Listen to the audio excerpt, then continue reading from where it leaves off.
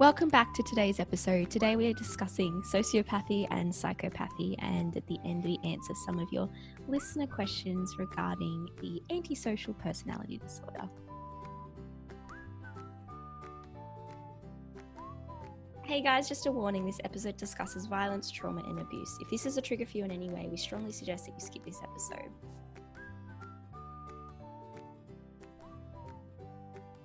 Hello everybody, welcome back to another episode. Today we are talking all things antisocial personality disorder. Kat, lovely Kat, how are you today?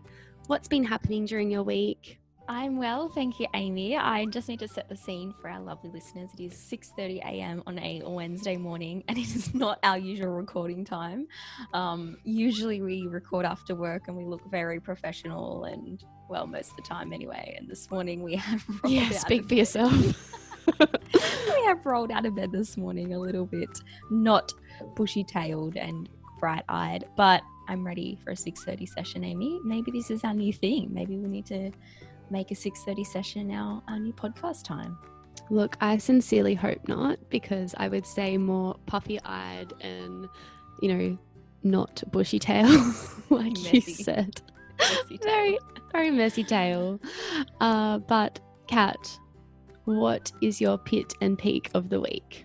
My pit and peak. Okay, so my peak would be that I had a lovely weekend. It was supposed to be my wedding weekend this weekend, and I went down with a few of our friends, including you, my darling maid of honor, and we just had a really nice weekend down the South Coast, and it was actually just such a nice weekend. I'm so glad that I did something and didn't just sit at home and feel sad. So that's definitely my peak. It was very lovely to spend time with everyone and disconnect. My pit would be, so the other day I was getting my lashes done, and anyway, so I hadn't seen my lash lady in a while, and for anyone who gets their lashes done or their hair done or their nails done, they have this special bond with the person that helps them out with their beauty. So for my lash lady, I really love her, and I hadn't seen her in a little while, so I was like excited to see her. And in the place where I go get them done, it's quite open plan studio. So it's not like you have individual rooms. It's like they've got kind of beds close to each other and it's really open. Anyways, so I go to see her and I go and sit on the bed. But I because I was a little bit excited and joyful, like I almost leapt on the bed. I did just a little jump on the bed. And as I leapt on the bed, the leg of the table snapped in half. So leave.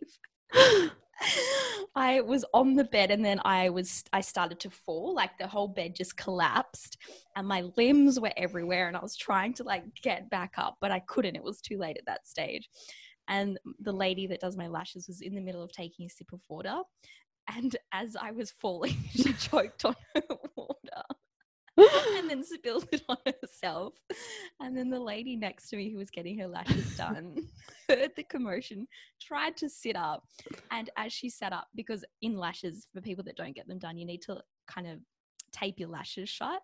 As she sat up, like she opened her eyes and ruined her lashes because she wanted to see what was going on. So it was just a schmozzle, and I broke a bed, and it just really triggered me from childhood because I was that kid that sometimes would jump on trampolines and break them. So that was quite tough for me the other week.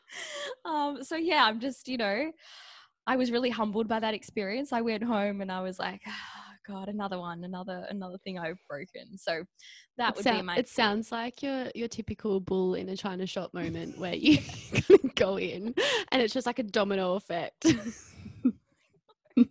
And I'm so nervous to go back now. I'm so worried. And I was like, look, I'll pay for it. I'm so sorry. Like I've just went to the gym. I shouldn't be feeling heavy at the moment, but Oh, I love how you explain it too. It's not just like, oh, the table wobbled and I lost my balance. It's like, no, I legitimately snapped the table leg.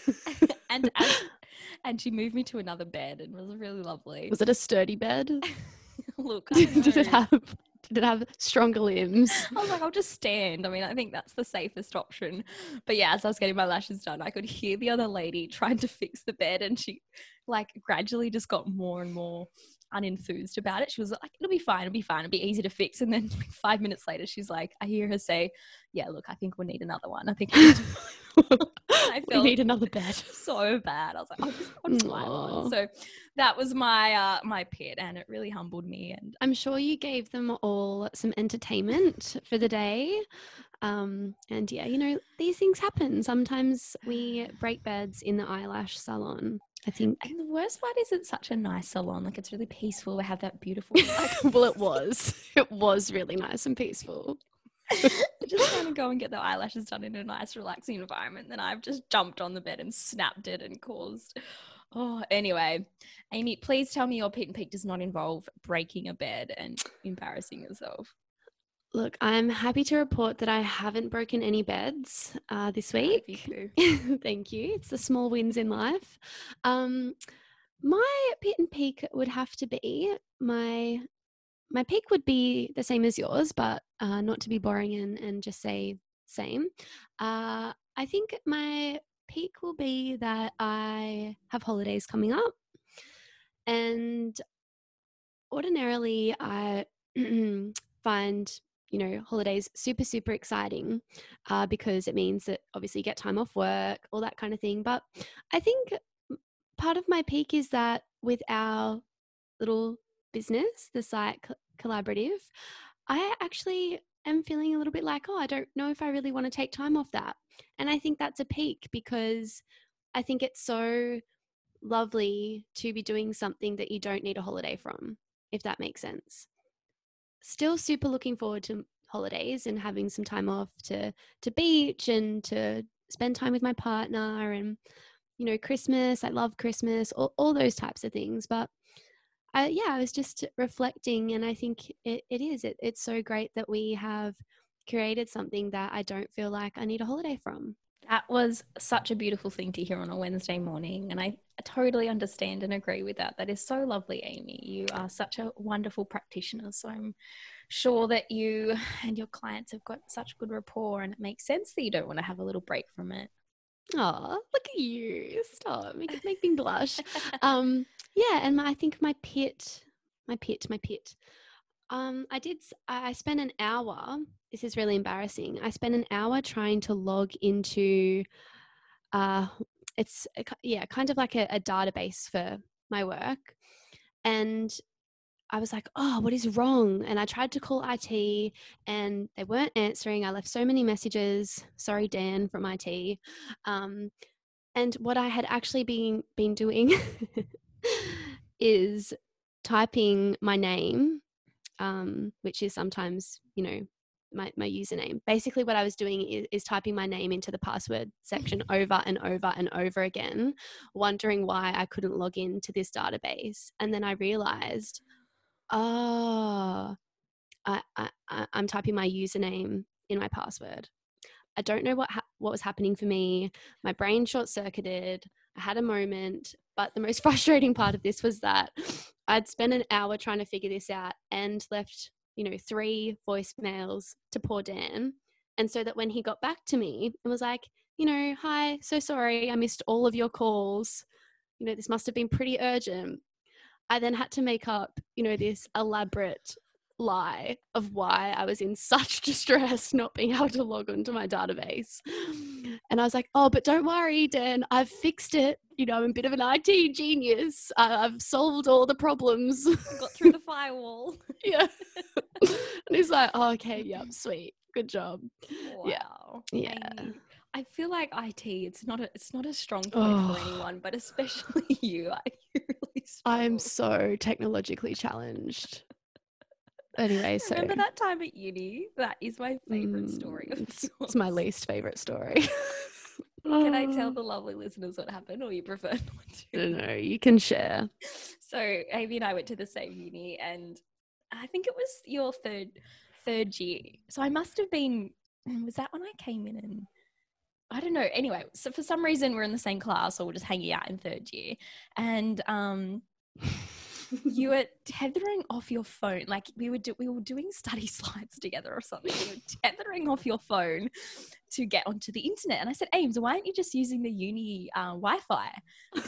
She goes, oh, because I don't want to have to pay for it. And I said, Amy, how long have you been tethering off your phone to use an internet at uni? And she goes, oh, like for, this is my third year, so for the whole 3 years. And I said, and how much does that cost you in your phone bill? And you're like, oh, I always go over, it's at least like $150, $200 a month, but got to do what you got to do for uni. And I was like, hey, you definitely don't got to do what you got to do.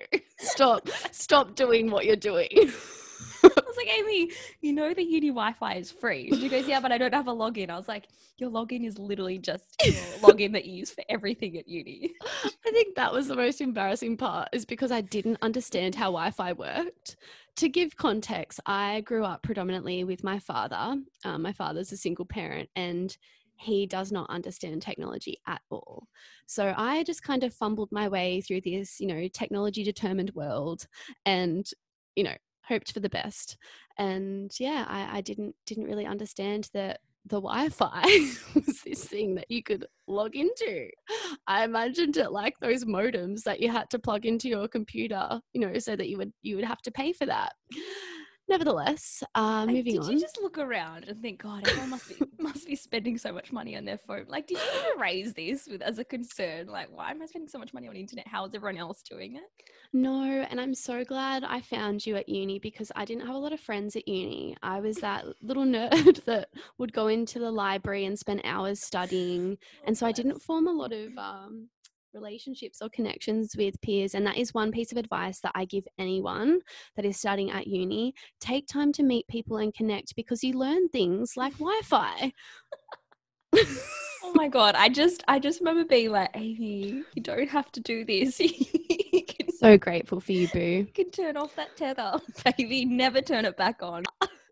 I'll show you the world. May you never hotspot again. And she never did, ladies and gentlemen. And she never did. Oh God. I think, Amy, you're definitely you do struggle, but look, you have come a really long way. I think opening a business with someone really shows their technical skills. And can I just say, or lack thereof. No, you've actually done really well. A few hiccups here or there, but overall, I think you're definitely past the beginner stage. Really proud, boo. Oh, yay. Thank you. So lovely. Alrighty, shall we move into the episode? We shall. Okay, so today we're talking all things psychopath versus sociopath. So, Ames, tell me a little bit about, this is something that you wanted to talk about, and it's been so funny because since the beginning of the year, you've put it on every episode note, and we've never talked about it. But I thought, okay, today is the day that I'll give it to her today. I'll let her have it. She's having a tough week. So, Amy, tell me why we are talking all things sociopathy and psychopathy today. Well, I think part of why I'm so interested in sociopathy and psychopathy, and why I find it so fascinating, is that I understand very little about it.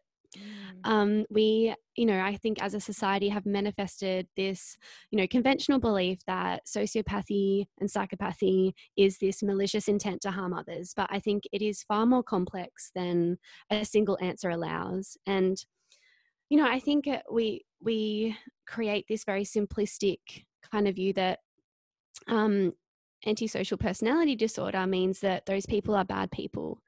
And it's easy to kind of go to those very simple answers. But the reality is that we don't necessarily know that much about antisocial personality disorder. And the things that we do understand about antisocial personality disorder is that the problem is that they have very little true feelings at all, especially for others, which allows them to treat others as objects and have all these, really terrible traits that we hear about.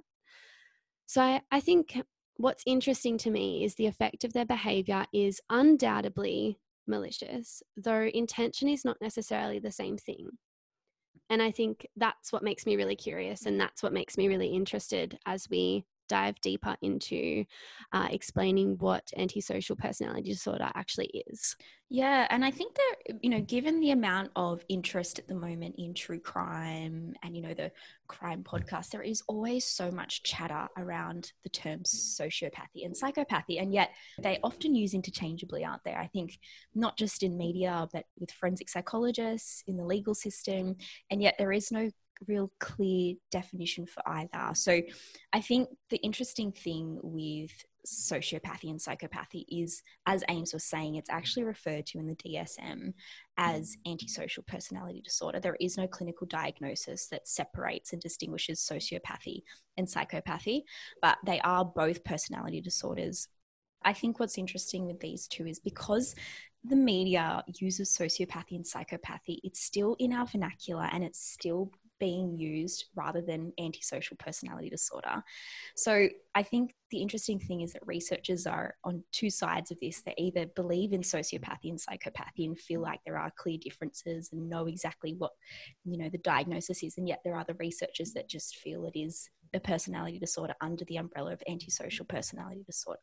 So it is quite confusing, isn't it? I think when you are researching it too, there's no clear differences. But I think today we're going to explore exactly what antisocial personality disorder and, how researchers do distinguish sociopathy and psychopathy. Yeah, absolutely. And I think that's so true. Oftentimes we use those terms interchangeably, although they're not synonymous, to describe serial killers or crazy characters in movies. Like the first one that popped up to me that's often described that way is the Joker. I think a lot of people, will link sociopathy or psychopathy to characters like that. But when it comes to the clinical perspective, like you said, it actually falls under the antisocial personality disorder.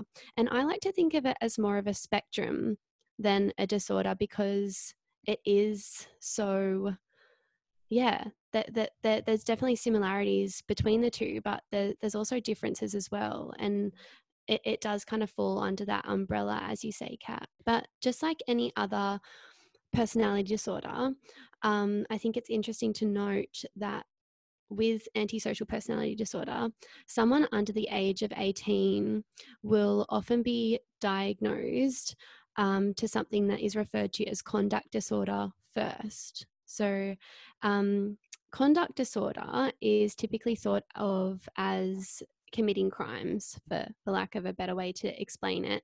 And the onset is usually around or up to the age of 15. So someone with conduct disorder might be deceitful, they might lie a lot, they might have, I guess, a lot of disregard for societal laws, and they kind of have their own set of rules, and they may even put others in danger for personal gain, or as children, it might look a lot like hurting animals. So also from a clinical perspective, for someone to be diagnosed with antisocial personality disorder, they must meet the criteria for conduct disorder first. And then when they are at the age of 18, clinicians will look at diagnosis for antisocial personality disorder. Yeah, with the antisocial personality disorder, a precursor is having the conduct disorder diagnosis. And it's very likely that if a child displays those conduct disorder diagnosis or those symptoms, it's likely that it will develop into antisocial personality disorder. I know, Ames, that when you work with children currently, when I did, looking at conduct disorder, it was so important that it was intervened with early, just because of the vulnerability for that child or the teenager to develop into those antisocial behaviors. So I think that's really interesting to note that it looks, there's a different diagnosis in childhood. So I wanted to talk about this, the similarities and the differences. So researchers feel, that the sociopathy and psychopathy share the common behavioral traits. So common behavioral traits of both include a disregard for law, as Ames has said, a disregard for the rights of others, a failure to feel any empathy or remorse or guilt, and the tendency to display violent behaviour. But some researchers believe that it goes further than that sociopaths and psychopaths have their own unique behavioural characteristics. So Researchers feel that sociopaths tend to be a lot more nervous and easily agitated, and they are more prone to emotional outbursts, including fits of rage. Researchers feel that they're more likely than psychopaths to be uneducated, and they sometimes find it difficult to hold down a steady job or stay in one place for very long. It's also really difficult for sociopaths to form attachments with others, and therefore they really struggle with relationships.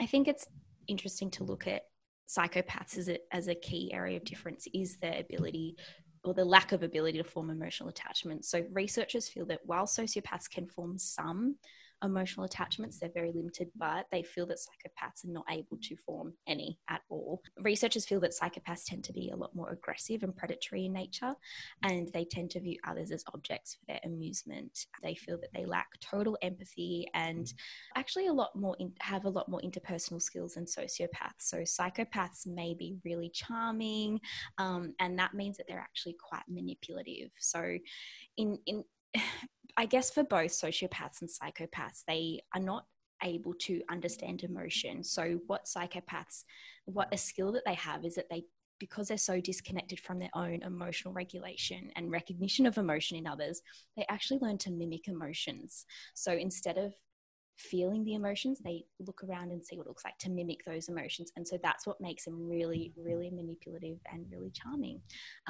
And psychopaths are often well educated and able to hold steady jobs. Yeah, I would say another big key difference is the brain differences. So, psychopathy tends to be more of a genetic predisposition, typically, and research has shown that the brain function of a psychopath is critically distinct, being that psychopaths have reduced connections between their ventromedial prefrontal cortex, the part of the brain which is responsible for empathy and guilt, and the amygdala as well, which, as we know, mediates our fear, stress response, and anxiety. And research has also shown that psychopaths have an underdeveloped components of the brain commonly thought to be responsible for emotional regulation and our impulse control.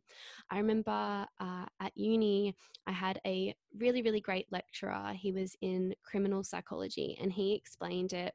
He had a really great analogy that stuck with me, that our brains are like fingerprints. Every fingerprint is different. Every fingerprint has a different pattern. However, psychopaths, if their brain was a fingerprint, they would look very, very similar.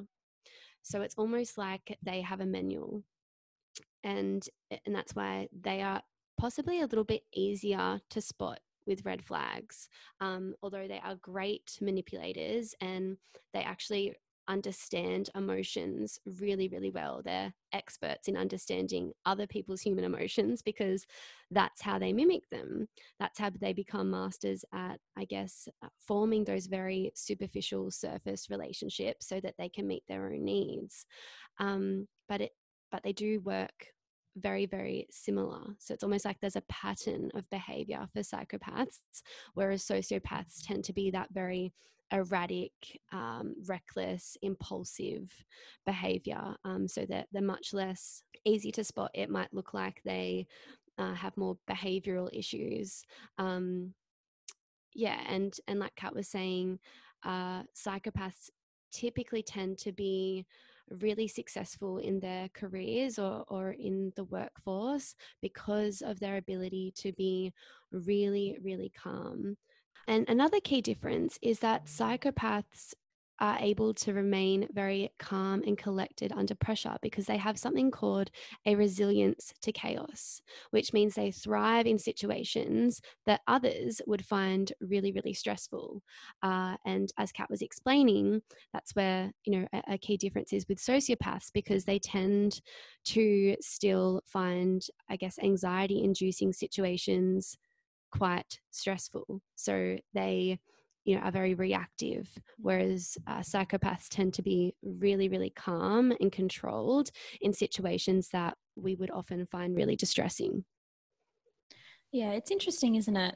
Psychopathy. And I think it's so interesting when you look at the neurological roots and understanding how their brain is so different to that of a, in quotation marks, healthy individual. And I think that just the lack of emotional recognition and processing is such a key point to developing psychopathy. especially because it does have those strong genetic influences. But it is so interesting that, as you said, Ames, that they probably understand chaos and can survive in chaos, and so therefore it's not something new for them. And so that's probably, as you said, why they're able to stay calm. So we spoke that psychopathy has those strong genetic roots, and I think that it's another key difference that researchers feel is that sociopathy is more the result of nurture or their environment. So researchers have found that, for someone who develops sociopathy, it could be the product or the result of someone who had experienced childhood trauma, or physical and emotional abuse. So because sociopathy appears to be learnt rather than more innate, sociopaths are capable of empathy in certain situations, but only with certain individuals and not with others. So it's interesting that sociopathy tends to be more as a product of childhood trauma or abuse, and psychopathy seems to have the more genetic influences. So that is another key difference with the both of them. You know how we spoke earlier about the fascination that people have with true crime, and we spoke about that antisocial personality disorder, or psychopathy and sociopathy, there seems to be a predictor of crime and psychopathy or sociopathy. So in 2012, there was a study in the UK that scanned the brains using fMRI of 44 adult male offenders who had been diagnosed with antisocial personality disorder, and the offenders committed crimes such as murder, rape, attempted murder, and grievous bodily harm. Of these 44 participants, 17 met the diagnosis for antisocial personality disorder in the extreme range. They also had the control group, they scanned the brains of 22 healthy non-offenders. So interestingly, the study found that those who had been diagnosed with a severe antisocial personality disorder or psychopathy displayed significantly reduced grey matter volumes in the anterior rostral prefrontal cortex. So this is the area of the brain that is really important in recognizing and understanding other people's emotions and intentions. And I think that damage to these areas is associated with impaired empathy, a really poor response to fear and distress, and a lack of self-conscious emotions, and a lack of morality of right or wrong.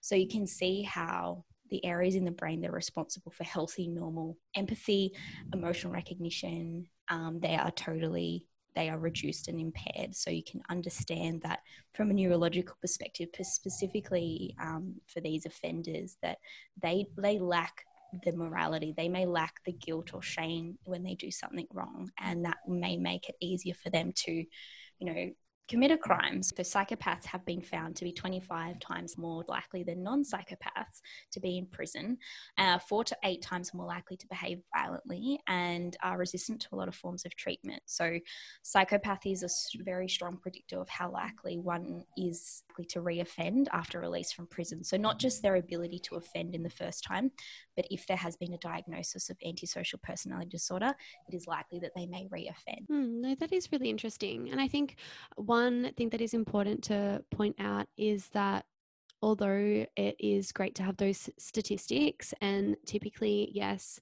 those with antisocial personality disorder are more likely to be violent or engage in criminal activity, not all people that have ASPD are violent, and not all people that have ASPD do engage in criminal activity. Yeah, I think that's one of the myths associated to psychopathy or sociopathy, is that they are all violent and that they are all criminals, and that is not always true. Yeah, I think a lot of I guess the stereotype is that they are the violent. There's the violence and the aggression, but I think specifically with psychopathy is actually very intelligent, as we said. So they are more of the manipulation, the emotional manipulation, the sneaky manipulation. And I think that's really interesting to note, is that they're not all on the streets killing everyone. It's a lot more subtle than that.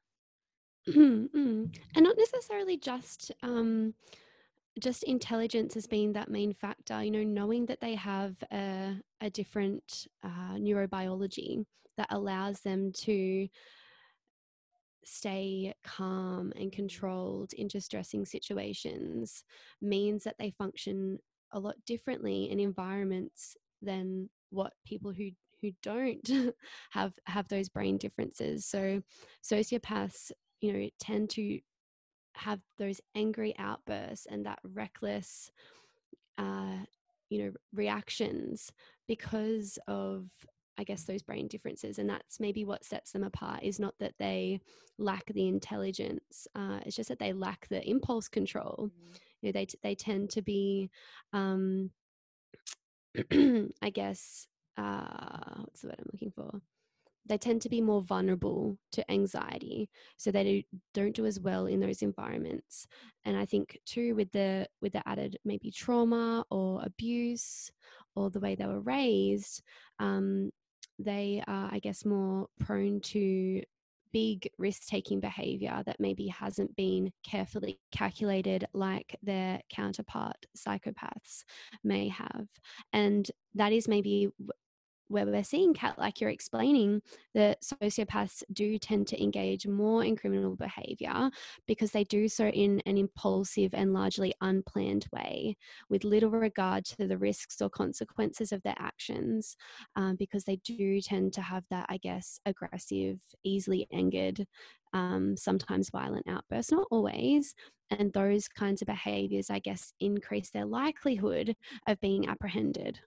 Yeah, absolutely. There's a really interesting study I want to talk about as well. And you know how we were mentioning conduct disorder? So I think what's really interesting with understanding sociopathy and psychopathy is their ability or lack of ability to understand others' emotions and to empathize. So when studying conduct disorder, there was a 2017 study from New York who were using facial recognition tasks to examine how well children with conduct disorder were able to recognize the emotions of others around them.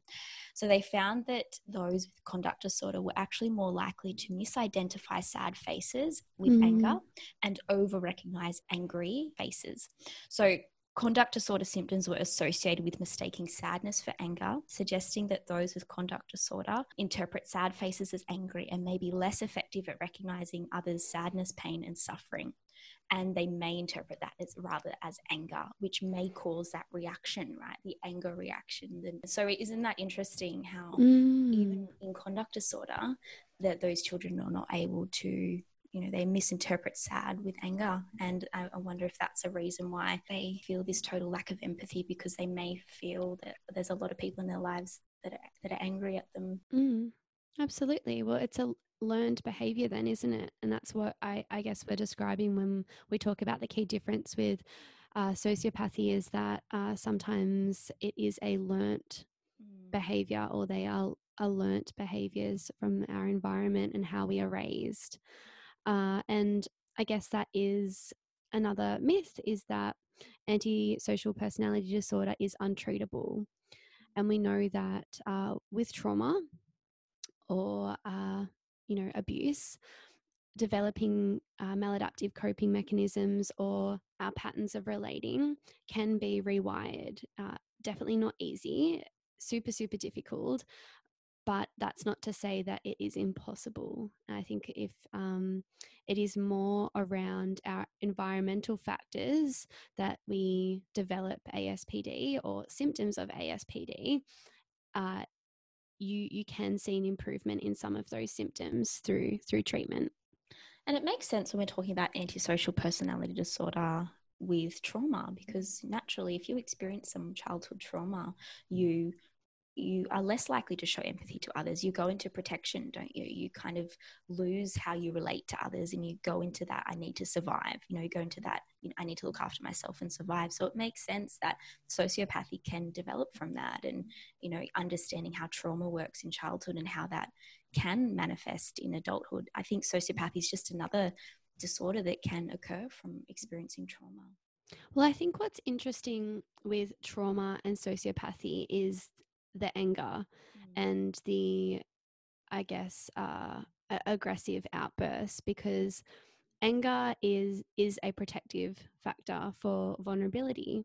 Anger is like a bodyguard emotion. It's there to keep us safe. I definitely don't think that is to say that if you experience childhood trauma, then you are more inclined to be a sociopath. But I can definitely see how symptoms or certain traits of sociopathy would stem from trauma as maladaptive coping mechanisms to protect yourself. Definitely. I think it's really interesting when listening to this, and Ames and I always say this, is if this is ringing true to you, for example, with the trauma or if any of the symptoms we've said, please don't self-diagnose.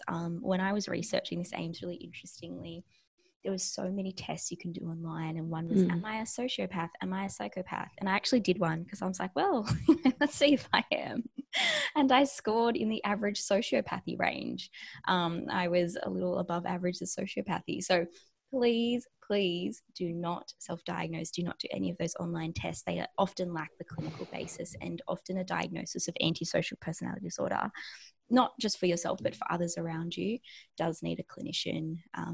It's not a diagnosis you can make with one session. It does need at least a couple of sessions to understand childhood and your patterns of behavior. So just be really wary, specifically for something like this. Please don't self-diagnose off the internet.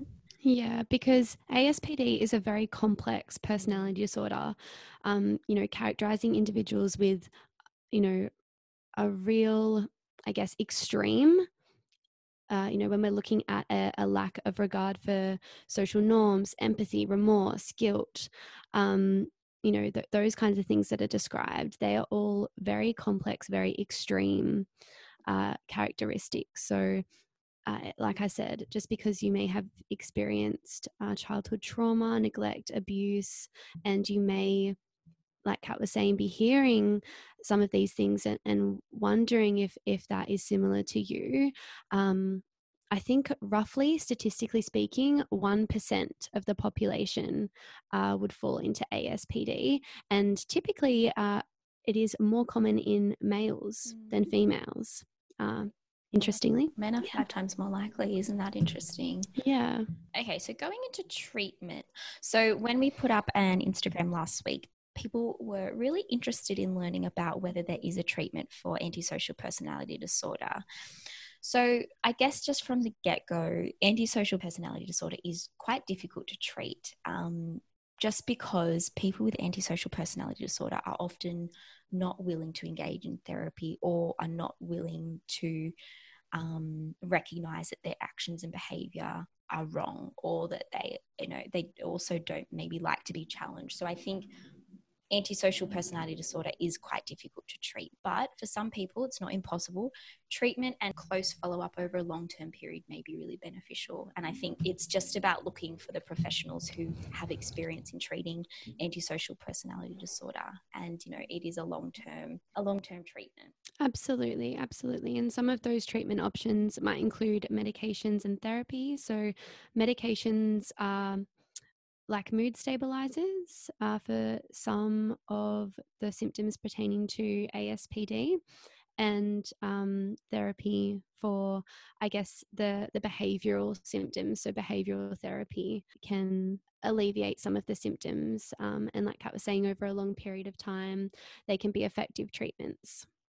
Yeah, absolutely. And I think with, studies informing treatment, as I talked about the facial recognition task, that would be something that early intervention for conduct disorder, I think, is definitely a really strong predictor for treatment over the lifetime of someone who does get diagnosed with antisocial personality disorder. So I think early intervention is definitely key. So as I said, social skills development, facial recognition tasks in children, learning and modeling empathy, and then also on top of that, maybe skill building. So if there is, for sociopathy and psychopathy, there is that underlying emotion of anger. So skill building might include anger management, self-soothing strategies, emotional regulation, and even cognitive therapy and psychotherapy as well. But it's just, I think it really comes down to whether that the client is willing to want to change and want to seek therapy. I think that's the most important thing that determines the success of any treatment, really. Yeah. You can't force someone into treatment if they don't want to. So I think, it is an interesting personality disorder, and it is so complex. And we just hope that we've cleared up some of the stereotypes and confusion around psychopathy and sociopathy, because it is an interesting personality disorder. Yeah, definitely. It's a pervasive pattern of disregard for violation of the rights of others, but it is also a complex pattern of behavior that I think is so widely misunderstood. And I think with the neurological roots and neurological, what's the word I'm looking for? The neurological influences, you can't change a brain, can you? I mean, you can't increase someone's empathy just with a No, there's medication. no pill to take to give you empathy. No, Yeah. and I think from a neurological perspective, that's really difficult to change. So that's why treatment of this is quite difficult, because it does go back to those neurological basis. It's not just behavior; it can be more neurological. So, yeah, it is a really interesting disorder, and it is a complex one as well. So if you do know anyone, or if people may feel that they have known someone with sociopathy or psychopathy, or been in a relationship with someone with sociopathy or psychopathy. So I think just acknowledging that person, may be really harmful, because I think, Ames, I remember us talking about psychopathy and pairing with an empath. So someone who, it can be really difficult for, in relationships, they're naturally drawn to each other, aren't they? A psychopath and an empath. And I think that relationship can be quite toxic, because the empath will want to meet the needs of the psychopath, and the psychopath may just be forming those surface emotions and having almost like a fake connection. And I think that as an empath, and a psychopath, it's a bit of a explosive relationship sometimes. A really unhealthy relationship. And I think another driving force when we talk about sociopaths and psychopaths too is that they want to dominate others, and this is a way that may or may not involve breaking the law, but they want to dominate people in order to get things from them, such as their possessions, money, sex, business partners, investments, reputation, social status, and so forth. So they like dominating others.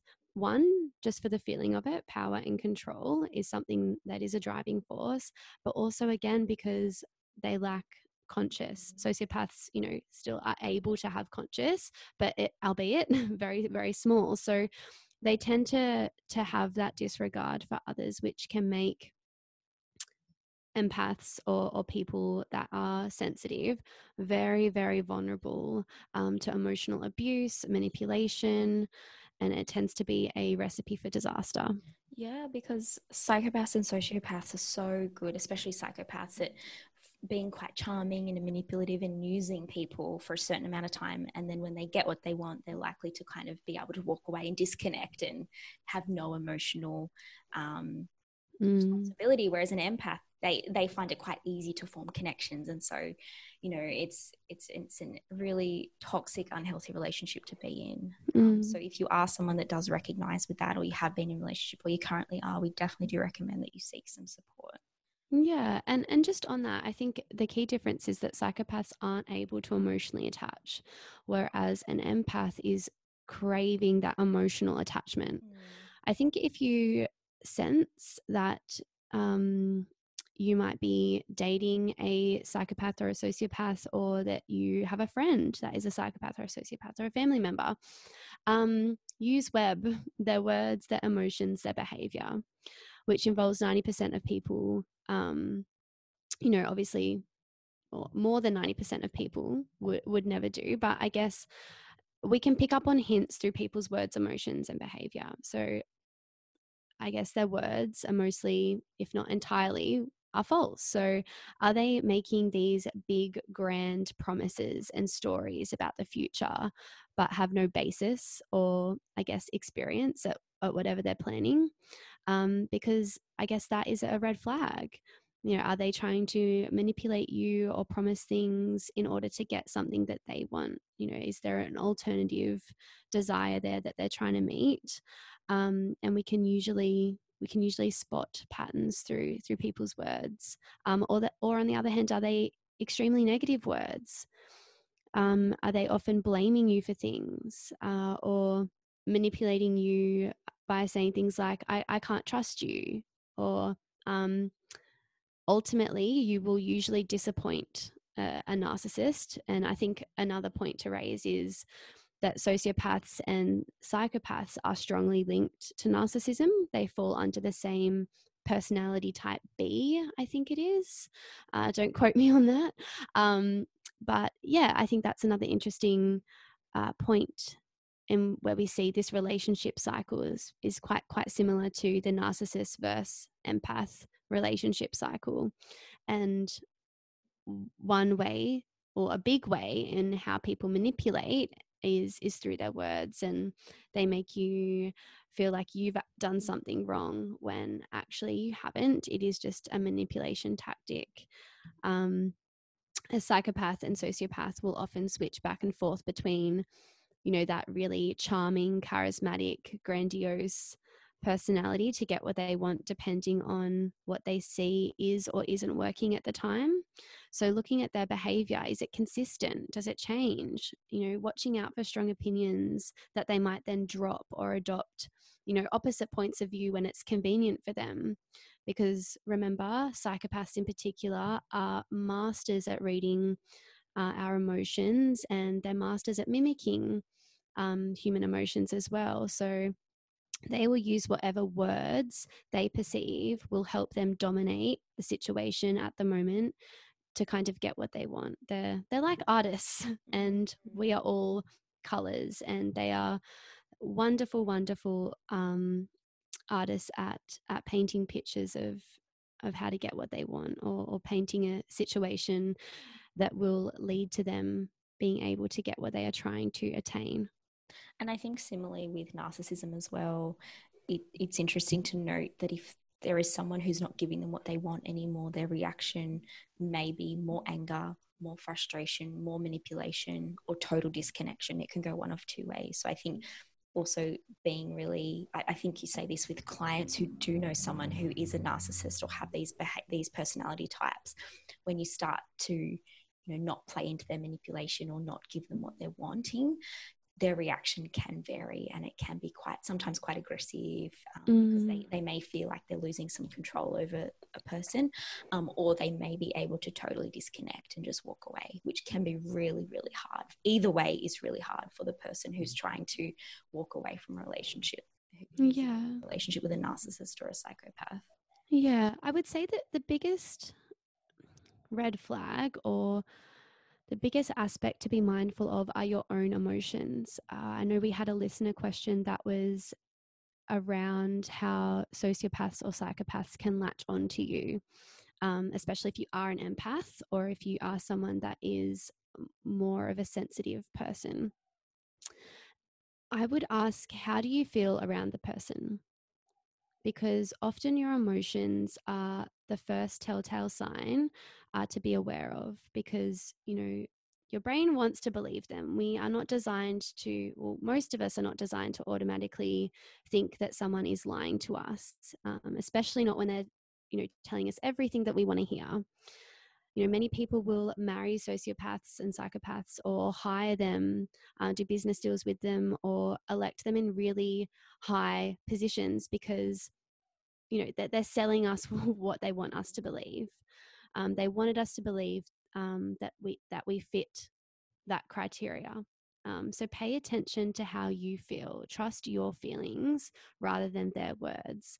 If you have an uncomfortable or extreme kind of feeling, check into yourself. And I guess, yeah, pay attention to how you feel when you're around them. Fear might be a feeling, infatuation, if you have that extreme kind of love bombing at the beginning of a relationship, where it just feels like, this really fast paced, just almost too good to be true infatuation. Extreme sympathy is another thing to check into. If you find yourself feeling extremely sympathetic towards someone, they are skilled at claiming that they're victims, and have great stories to go with that, because again, they're master manipulators.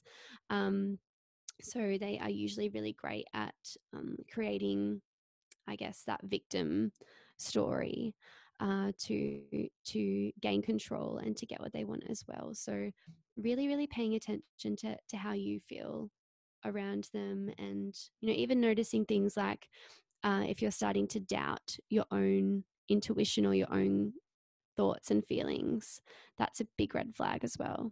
Gaslighting, yeah, Mm. it's all very, very possible, especially when you're in a relationship with someone like this. So just be really, really mindful, and make sure that you're taking the steps to look after yourself. And trust what, as Ames was saying, trust your emotions. They tell you a lot. Ask what they were like as children. Or about their previous relationships. Yeah. That can probably tell you a lot. All right, guys. Well, I think that's all the time we have for today. Thank you guys so much for tuning in. We hope that helped you to get a basic understanding of psychopathy and sociopathy, and hopefully clear up some stereotypes. All right, guys, we will see you in next episode. Next episode is our last one. Last one for the season. Why are you so happy about that? Amy hates me, guys. No, I don't. Love.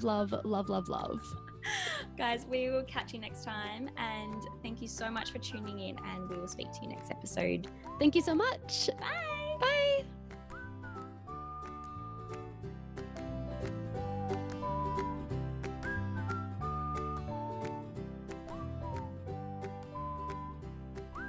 Thanks so much for tuning in to today's episode. If you're not already, please follow us on Instagram at The Psychology Sisters. We are also now providing online psychological sessions. For more information, please follow us at The Psych Collaborative. See you next time.